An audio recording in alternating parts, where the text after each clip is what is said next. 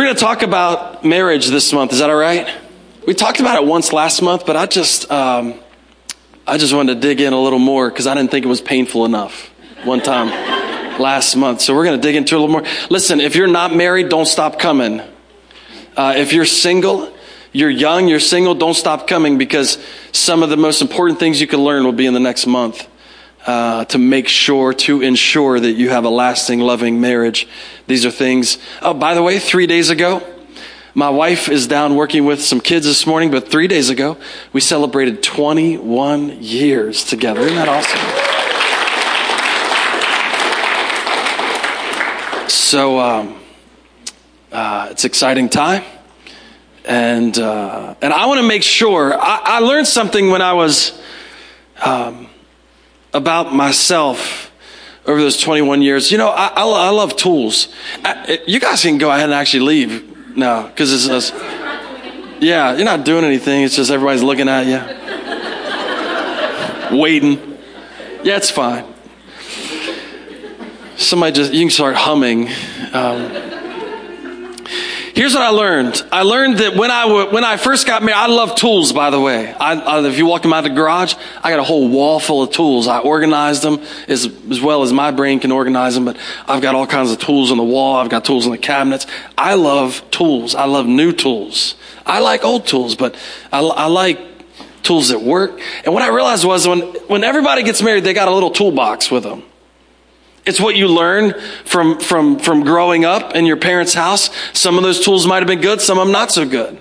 Some of them might have worked, some of them not worked. But everybody's got this old toolbox carried into your marriage. You start out with anybody remember the hand drill? You hold the top and you turn it like this. That gets the job done, but it's not real efficient, right? I mean, you can drill holes with that, but I can remember when the first cordless drills came out. And, man, I remember getting one for the first time right after we got married. I got a Craftsman 14.4 volt, got it at Sears, and I came home. I think it was like $100. That's all the money we had. I was like, if we're going to have a real house, we got to have a cordless drill. So I remember getting it and bringing it home and just thinking, this is the most unbelievable thing I've ever seen. I had somebody tell me this morning that they gave their kid a drill and it was the old corded style with the chuck, and they were like, how do you put the bit in it? Like, I don't understand what's going on here. But I grew up with that stuff, and so when we switched to cordless drills, I thought, man, this is unbelievable. This is amazing. And I finally got one. And then they came out with the cordless Impact. Any other guys in the house? Know what I'm talking about? When they came out with the cordless Impact, I was like, I'm done, man. I don't need anything else. Give me any project. I'll get my cordless Impact. And I'll get it done, right? But here's what I found out. Is that you don't start out with all the tools you need. Because when you start out in marriage, oftentimes you don't even know what tools you will need. Unless somebody tells you what tools you need, but you're so young and smart and you know everything that you don't believe them when they tell you. It's like, hey, listen, you could be arguing a little bit when you get into, we'll never argue. Okay. You don't need that drill then, that's fine. Don't come to me when you want one. So what I found out was I also I work on my truck. I drive a Ford, so I work on it a lot. And you Chevy fans out there, dummies. So I've been inside my truck motor before and gotten halfway into it and realized I don't own the tool that I need to do this. And realized in a panic, I need this truck to run tomorrow. And if I can't find the tool to fix this today, I'm stuck. And so me and my father-in-law made many rapid, life-saving trips to Advanced Auto or to Lowe's or somewhere like that, and rolling up saying, hey man, do you have a 22 millimeter Allen thing? Because it's bad. I got grease up to my elbows, and the guys just looking at me like, dude, we've seen a lot of you guys coming here before driving them Fords.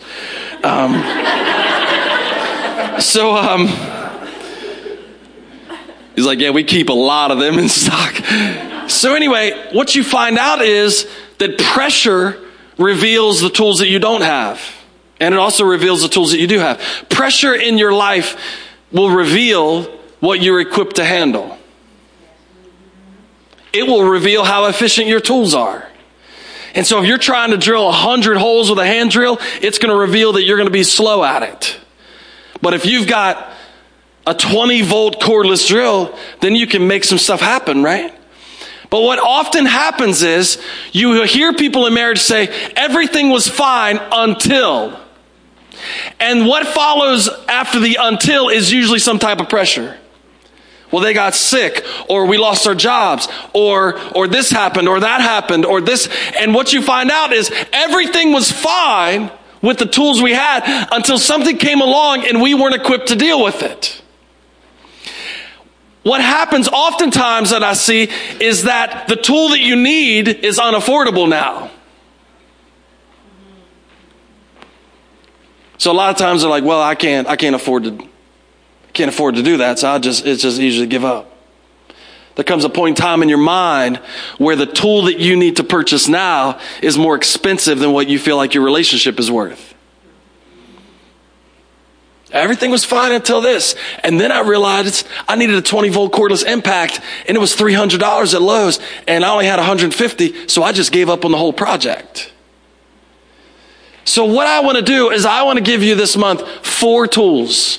4 tools. The first one we're going to talk about today is going to be the basis for everything you build on. You got to have this in your toolbox, or it will not work. I don't care what other, you can have a battery charger with no battery and you're not going anywhere. So we're going to talk about communication today, how to make sure you're communicating love so your spouse understands it. And it ain't, I love you. You're like, dude, I've been saying that for 20 years. She ain't heard me once. So there's that, love. We're going to talk about fighting next week. How many of y'all like a good fight? None of it. Like, I know some of you aren't raising your hands. You come in week after week all bloodied up. I know you like fighting.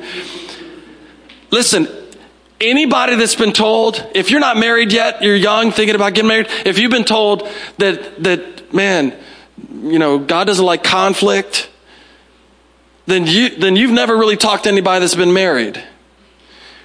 Matter of fact, the Bible says that it's good that there's conflict among believers because then you can figure out who's right. That's why we fight, right? To figure out who's right. No, but there's natural when you put 2 people together, you're going to have disagreements. So how do you do that without killing each other? Physically and mentally. Which mentally is what we do to each other most of the time. So we're going to talk about communication, how to communicate love, how to fight well so that you're not killing each other, but you're coming to conclusions. We're going to talk about consistency. If I found out one thing in the past 18 years of raising kids, it's consistency is king. If it's wrong yesterday, it's wrong today. If it's right yesterday, it's right today. So in our modern day, well, I don't want to hurt their feelings. That's 3 weeks, so you better get prepared 3 weeks from today. Consistency is king. In our world, it's not consistent. The truth changes every single day. And how are you going to raise a kid when the parents can't be consistent? Are we honoring God today or are we not? I'm not sure which one it is. It depends on what dad feels like. Are we honoring God today or are we? So, and then the last thing is unity in marriage. Listen, if a husband and wife will pull in the same direction, nothing is impossible. But if you pull against each other, everything is impossible. Did you hear that? If you pull together, nothing is impossible. But if you pull against each other, your evil kids will use that against you your whole life. They'll exploit you. Oh, well, mom said no. Dad will say yes. Pull in the same direction and crush those little kids. You know what I'm saying? Put up a wall of unity in front of them. Let them know you're not getting away with this. I'll slap you for even saying your mother said.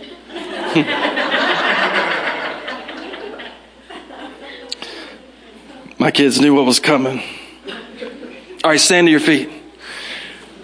Paul writes a letter to the Corinthians. His first letter, chapter 13.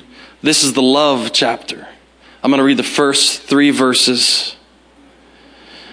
And then we'll look at the 4 through 8 here in a second. Paul starts this conversation out kind of in a negative context. He said, if you have all these things and not love. And then he goes on through 4 through 8 to explain what love actually looks like. So watch this. If I speak in tongues of men or angels, but do not have love, I'm only a resounding gong or a clanging cymbal. He said, I can talk in the most eloquent words you have ever heard. But if I can't express love through those words, then I'm saying nothing. Then I'm not understood. If I have the gift of prophecy and can fathom all mysteries and knowledge, and if I have faith that can move mountains, did you hear that? If I have faith that can move mountains, but do not have love, I am nothing. If I give all possessions to the poor and give my body over to hardship that I may boast, but do not have love, I gain nothing. So Paul's saying this. Paul's saying, if I could do all these marvelous things and do not have love, he said, I will not be understood. I will not amount to anything, and I will gain nothing. That's some powerful language, isn't it? He said, so love is the basis for all that we do, all right? Father, we thank you for your word this morning. We pray that it changes us today, God. We pray that we'd be able to communicate love so that someone can understand it. Pray that you equip us today. In Jesus' mighty name, we pray. And everyone said, amen, amen. Look at your neighbor and tell him, it ain't what I'm saying, it's what you hear. It's not what I'm saying, it's what you're hearing. So there's a problem there, right? There's a problem there. Because if you have been in any type of relationship, whether it's with your boss, whether it's a work relationship, the issue is not, the pressure is not on the person receiving the information, the pressure is on the person giving the information. Did you hear me? The pressure is on the person giving the information. So the threshold for love is not that you think you are giving it. It's when the person you're giving it to understands it. So that's totally different. Because we could say, I'll do this with my kids. I'll say, I told you once. And they're just looking at me like, I know you said some things. And so what I started realizing was, maybe I'm repeating myself so much because I didn't say it in a way they understood it the first time. Man, I just took all of your excuses away as parents. My kids don't understand anything I say.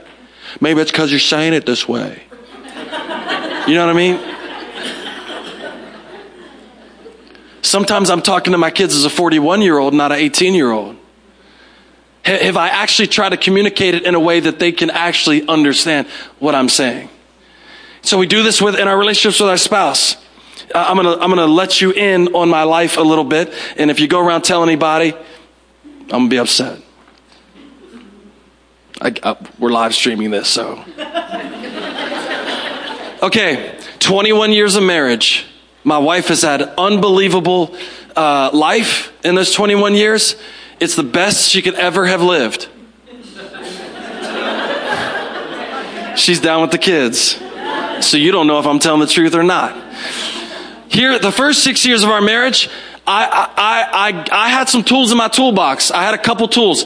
I grew up in a loving home. My parents are still married to this day. I think 43 years. And we lived through some extremely difficult times where my dad, you've heard me tell the story before maybe, where my dad was disabled when I was 8 years old, like real disabled. All right, like he's 28 years old, he cannot stand up anymore or he'll fall over. Like lost his driver's license. He actually kept trying to go to work until the place that he worked for said, Bruce, you are too unstable. You're going to hurt yourself in this factory. We have to let you go. You're not going to be able to do this work anymore, and exploratory surgery, all that stuff. My mom goes to work for minimum wage and supporting 4 people, and then just it keeps happening, right? So I grew up in this place where extreme difficulty, but my parents stayed together, but it wasn't perfect. And so I had a few tools. But one thing I determined was that I didn't want to argue a lot, right? And so the first 6 years of our marriage, I didn't really say a whole lot. Because if you have conversations, you're going to end up in an argument, right? So why talk?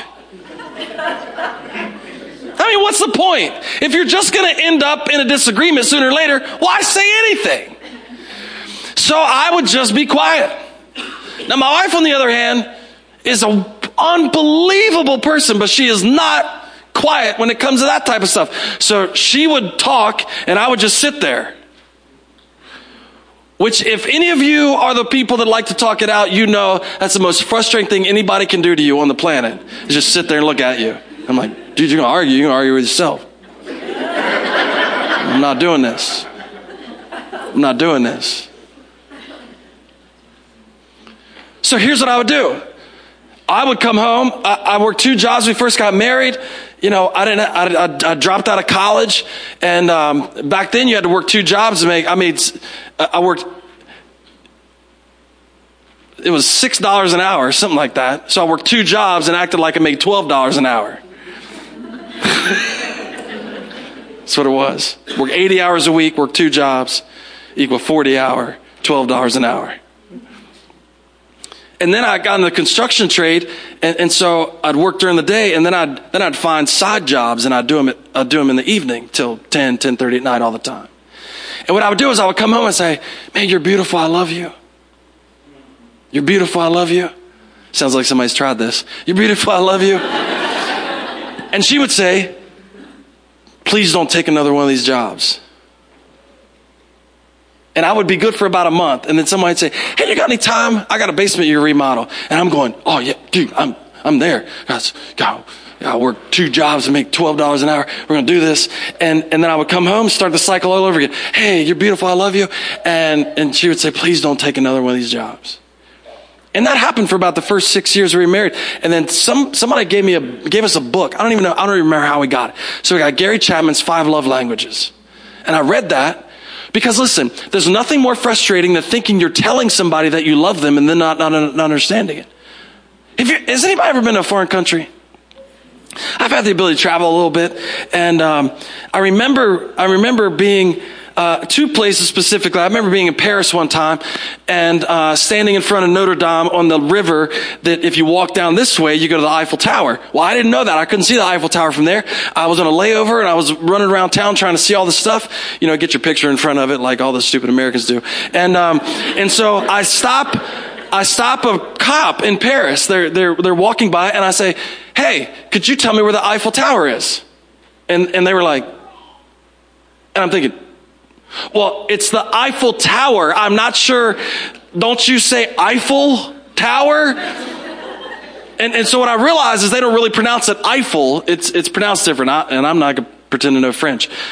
But there's a communication breakdown. So here's what we do in the communication breakdown. We tend to get louder.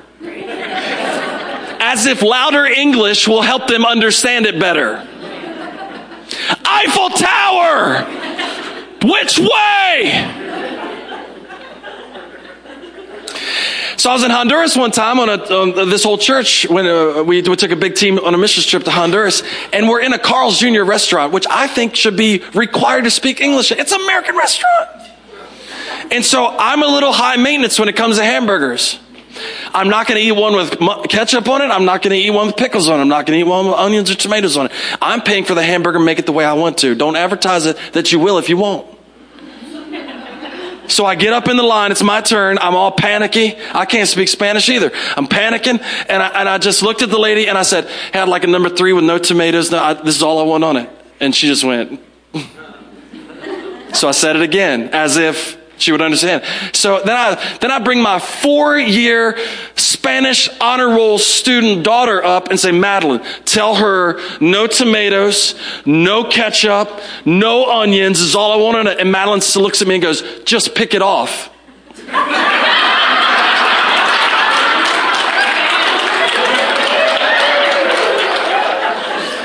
And I said, Madeline, I'm paying for the hamburger. Tell her I don't want the stuff on it. Tell her right now.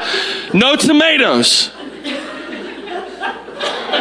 I'm like, what do you do in school? You're in Spanish honor roll. You can't tell her what a hamburger with no tomatoes looks like.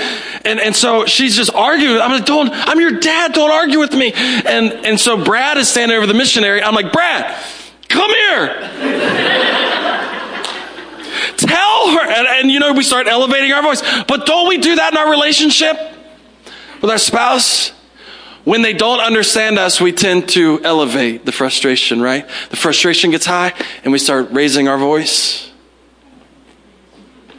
As if us saying it louder means they understand it better. So the threshold is not on the person receiving the information to understand it. The threshold is for you to say it in a way that they can understand it. So the weight is on the person trying to communicate it to the other person. So I was in Honduras, in her country, at her place of employment, where there is no requirement to speak English. Yet I am super frustrated that she can't understand me. Busting up the whole restaurant, making everybody behind me wait, because this needy American is standing there going, no tomatoes!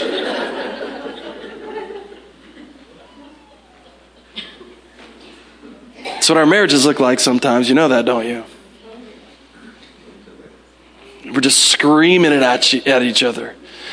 But you don't understand, I love you. Well, it really feels like it right now. Because I don't understand anything you're saying. But you keep telling me in that language.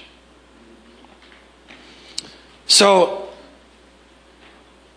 the pressure's on the one communicating it, not the one receiving it. Because it's what they hear, it's not what you say, correct? It's what they hear, it's not what you say. And you have to realize that they're filtering what you say through all of their life experiences, it's not good or bad, it's just the way it works. So when you say, baby, you're beautiful, they go, oh, does he really mean that? So, watch this, as I almost knock it over. Watch this, for those of you that are thinking about getting married. Gary Chapman says this in that book, 5 Love Languages. What we will do for each other before marriage is no indication of what we will do after marriage. What we will do with each other while we are dating, what we will do for each other while we are dating, is no indication of how we will act afterwards, because all guys are perfect at the bait and switch. Any ladies want to say amen? I mean, we've got the bait and switch down. We will spend our bank accounts to zero while we're dating. The day we get married, we're like, that's the fishing money. That's not... I don't know where you got that idea that we were going to buy purses every week, but that money's been set aside. We might not have talked this out at the beginning, but you should have known better. Now, that statement is very important because of this. Paul tells us what love looks like, right? He said it's patient, it's kind, it doesn't envy, it doesn't boast. From 4 through 8 in that same section of Scripture, it does not dishonor others, not self-seeking, it's not easily angered, it keeps no record of wrongs, does not delight in evil, but rejoices with the truth. It protects, it trusts, it hopes, perseveres. Love never fails.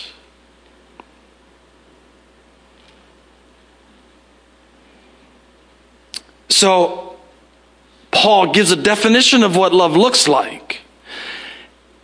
But we have to communicate what love looks like to our spouses in a way that they can understand it. The burden is on us to communicate it well. So talking louder and faster in the same language will not produce any different results. Watch this. Remember what he said? What you will do before marriage is no indicator. There's no correlation with what you will do after marriage necessarily. Watch this. We will study each other before marriage, won't we? We'll find out. You'll find out what your girlfriend's favorite flower is, and you'll send it to her. You'll find out what your boyfriend's favorite hobby is, and you'll get him something in that. Having no idea that will be to your demise later on when that's all he does. Like, well, I bought him a set of golf clubs when we were dating, and he's never paid attention to me since. So watch this. Watch this. God is an unfathomable being. The Bible says that eye has not seen, ear has not heard, nor has it entered into the heart of man what God has prepared for us. We have no ability, we have very limited ability to understand who he is or how he operates. We know he's omniscient and all powerful and all knowing and omnipresent. He's everywhere. It's just hard to fathom him. But when God wanted to express his love to us, what did he do? For God so loved the world that he sent his only son, so that whosoever believes in him shall not perish but have everlasting life. You know what Chris's paraphrase of that is? For God so loved the world that he sent his only son, that so you could understand how much he loves you. He for the first time did it in a comprehensible way. That there's God, the one that the Israelites were even afraid to say his name. And now in Matthew, the beginning of Matthew, it says, now there was born of a virgin, Emmanuel, God with us. All of a sudden, God was in the flesh with us. Now we can understand. Jesus says, if you've seen me, you've seen the Father. You can understand it now. Now God is communicating love in a way that all of us can grasp. I didn't understand it before, but now a man would lay his life down for me. That's the ultimate, no greater love. Now I can understand it. Now I understand how it works. Now I can comprehend it. God has shown himself in a way that I can grasp his love for me. So Gary Chapman would say there's 5 ways that you can show your love, that we speak love to one another. By the way, for all of you that like to use words, that is so little, right? I just read another study this week. 60 to 90% of all that you communicate has nothing to do with words. That's why I'm not afraid to say I'm not a poet. Like, I don't even know how to make stuff rhyme. So what happens is, what we do is when we're uncomfortable doing it another way, we always revert back to words, don't we? Baby, I love you, I love you, I love you. I don't know why she's not getting it. I tell her I love her every day. So Gary Chapman talks about 5 ways that we can experience love. All right. Now, when I read these out, I want you to be thinking about them, because everybody fits into these 5. You might have 1 or 2 of them. Now watch this. Ready? Are you ready? Yeah. Gift giving. Come on, raise your hand right now if you say, man, I love getting a gift. Ain't nothing better than showing up at the house and having a brand new cordless drill on the... Woo! All right, now how many of you like giving gifts? Raise your hand. You're like, man, good, my address is 816 Broad. Okay, watch this. So gift giving. Quality time. Anybody in the house like quality time? That's not sitting down watching TV together and not saying anything. That's locked in, eye to eye, communicating in a way you have my undivided attention. It's not sitting at the dinner table with your phone out. Anybody like quality time? Yeah? Words of affirmation. Anybody like that? I'm going to say I'm a sucker for a good compliment. You're the best husband ever. I know. Right?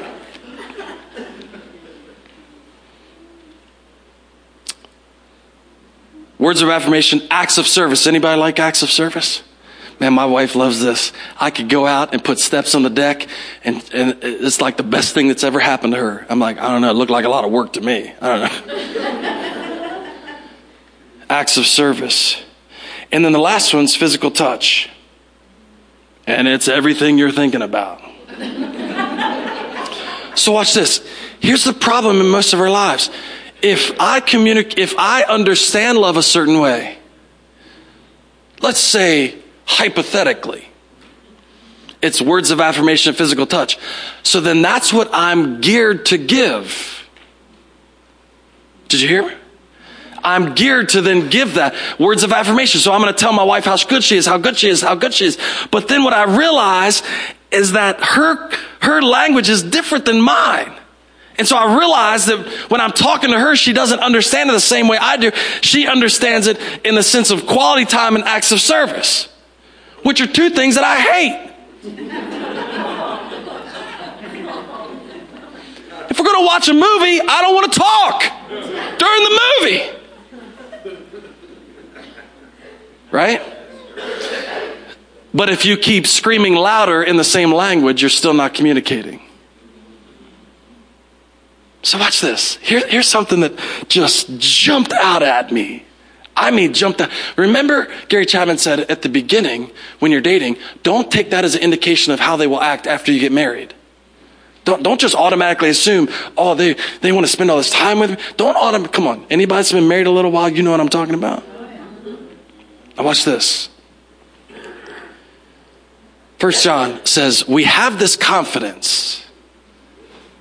We have this confidence. You put it up on the screen. We have this confidence that whatever we ask according to his will. When we pray it that way, what does it say? He hears us. Did you hear that? That just jumped out at me. It said, whatever we ask according to his will, he hears us. Now watch this. How do you know what God's will is? You became a student of God's will, right? Right? So you got in the Word and you started saying, listen, oh man, the Bible says this is God's will. I'm going to ask according to God's will. God, you said you'd give me the strength and energy that you never leave me and forsake you. You said I could do all things through Christ who strengthens me. And there's a difficult thing coming up my way. And I know that you're going to empower me through it. I pray that you would do that. And here's the confidence you have. Because he already wrote it down, you can pray that and it says it's guaranteed. You can have confidence that he hears you. Watch. While we were dating, you used to study your spouse. Didn't you? Her favorite color is pink. Her favorite food is this. What are Brussels sprouts? Her favorite. And it didn't matter whether it was your favorite or not, did it? But you became a student of who they were. But then the marriage happened and you stood in front of the minister and you assumed that you passed the test and you stopped studying. Can I just wake you up a little bit and let you know that your marriage day was not the passing of the test? That was the beginning of the hardest test you'll ever take in your life. There is no pass or fail test and then it's over. You're in this class for all eternity, baby. Till death do us part, right? Sick in health, richer for poor. That's what it means. There's no pass or fail. You're in it. So we'll stop studying and then get frustrated because we can't talk in a way that they will hear us. But the Bible says that if we study God and know his will, then we can talk to him in a way that he will hear us every time. So I started thinking, man, if I studied my wife like I would study God so that I could guarantee he hears me, I could study my wife enough so that every time I talk, she would hear me. But I keep screaming, physical touch, physical touch, physical touch. I only know one language, right? So you spend 20 years talking the same way, being frustrated because she doesn't hear anything that you say. And vice versa. Listen, if his love language is words of affirmation and physical touch, he's not a dirty old man.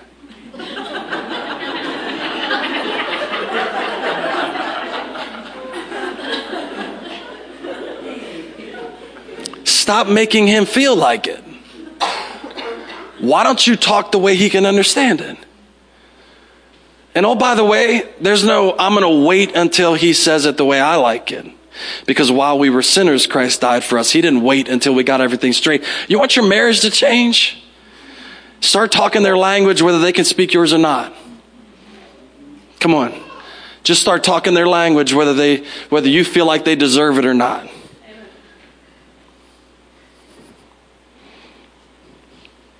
Be a student of your spouse. How do they know love is patient?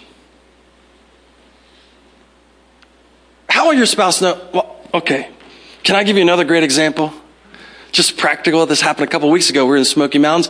There's a Tanger outlet in the Smoky Mountains. It's, I don't know, like 40 acres. There's never been more dread come over a man than when he pulls his truck into that complex.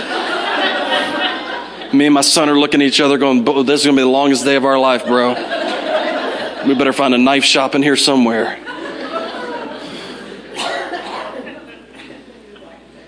I started thinking about it as soon as we walked in. I swear, I'm not making this up just for the sermon illustration. Because I started having the shakes when we pulled in this place, and I knew they had one tool store, and I knew we could spend about 2 hours in that thing. So Carter and I, right off the bat, I got 3 girls in the family. So we get in there, and automatically they go into a store, and I just said, hey, Carter and I are going to go get this thing done. So I don't know about you, but when I shop, I can walk in the store, and in 30 seconds I can tell if there's anything in there I want or not. Just like it's just some type of energy God's given me.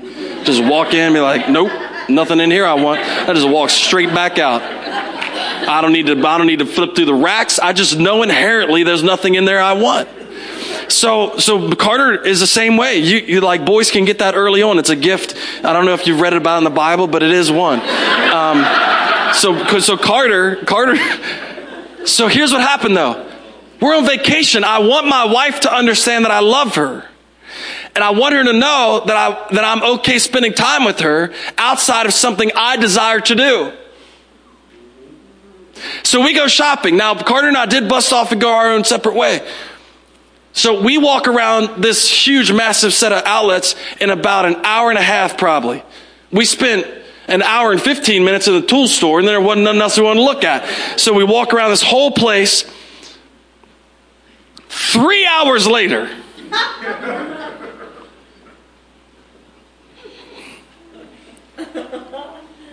Three hours probably. We probably spent 5 hours at that place altogether. I know, I know God told you to pray for me. I know He woke you up that day and was like, pray for him. He's going to need it. So here's what we did. My son is 14 years old. He doesn't understand any of these concepts yet. So he instantly went to, we need to get out of here. This is crazy. What's taking him so long? But I wanted to convey to him that love doesn't look like that. Love is patient. So if you're going to ever communicate love to your spouse, Carter, you've got to learn how to walk slow through these places. Come on, it's all funny, but isn't it true? So if I say I love you, but I won't be patient in a language that you understand. So what do? We sat down on a bench and started looking up YouTube videos of how to build a forge. Because that's what guys do. I don't want to dress. I want to make something out of metal. So here's what happened. When my wife and daughters finally came back around, I prayed to God that I wouldn't have an attitude about it. Because what is love? How am I going to express that? I'm going to express it in a way that she understands. I'm not going to say, baby, I've been patient with you for 21 years. No, we're in a shopping complex that I would rather gouge my eyes out and go anywhere else on the planet than that. I'm going to communicate love to her in a way that she can understand it. He came shopping with me today and never complained. He was actually encouraging. I know some of you don't believe it, but that it did happen. Stand to your feet.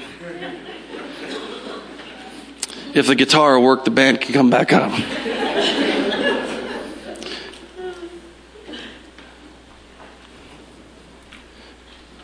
So me sitting on the bench that day, not complaining, when my wife and daughter passed us and wanted to go to 4 more stores, was me saying, love is patient, and I want to make sure you know I'm patient with, we're on vacation. This is not just my vacation. This is your vacation too. And if this is what you want to do today, I'm fine with it. I love you more than getting to shop or getting to do what I want to do. I love you, and I want to communicate that in a way. And by the way, I want my son to see, I said, don't you open your mouth. So I'm telling you, I'm not making this up. I said, don't you open your mouth.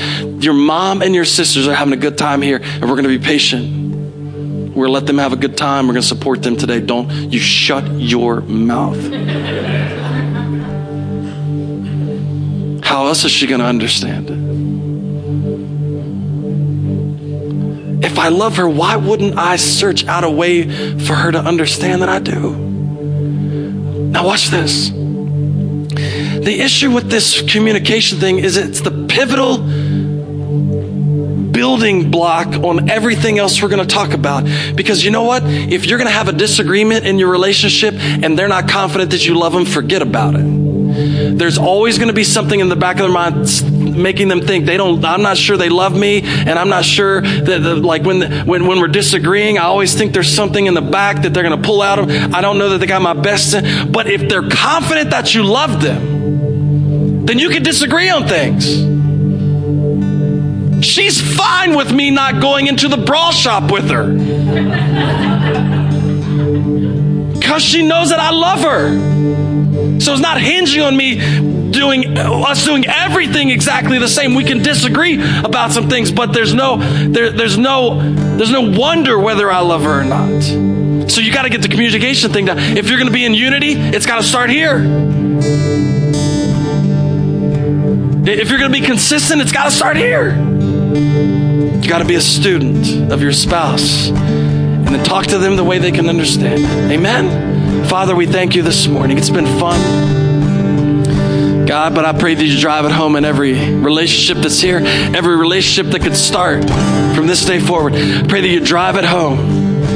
God, the burden is on us as individuals to talk and share love in a way that the people we love the most can understand it. It's not on them just to accept whatever we're dishing out. Lord, let us be students of the people we love the most, just like we're students of you. God, we pray that as a church, we'd be able to communicate love in a way that our community could understand it. And I pray that these descriptions that Paul gave, Lord, of being patient, kind, of never failing, Lord, I pray that we'd be able to communicate that, Lord, every single time. We thank you for it, Lord. Lord, we thank you that you communicated love to us in a way that we could understand it. While we were sinners, Christ died for us, that you loved us so much that you sent your only Son to die for us, so that whoever believes will not perish but have everlasting life. And we have that opportunity this morning to take advantage of that. You loved us in a way that we could understand. Teach us to do the same. In Jesus' mighty name we pray. Come on, could you say amen and give him honor and praise this morning? He's worthy.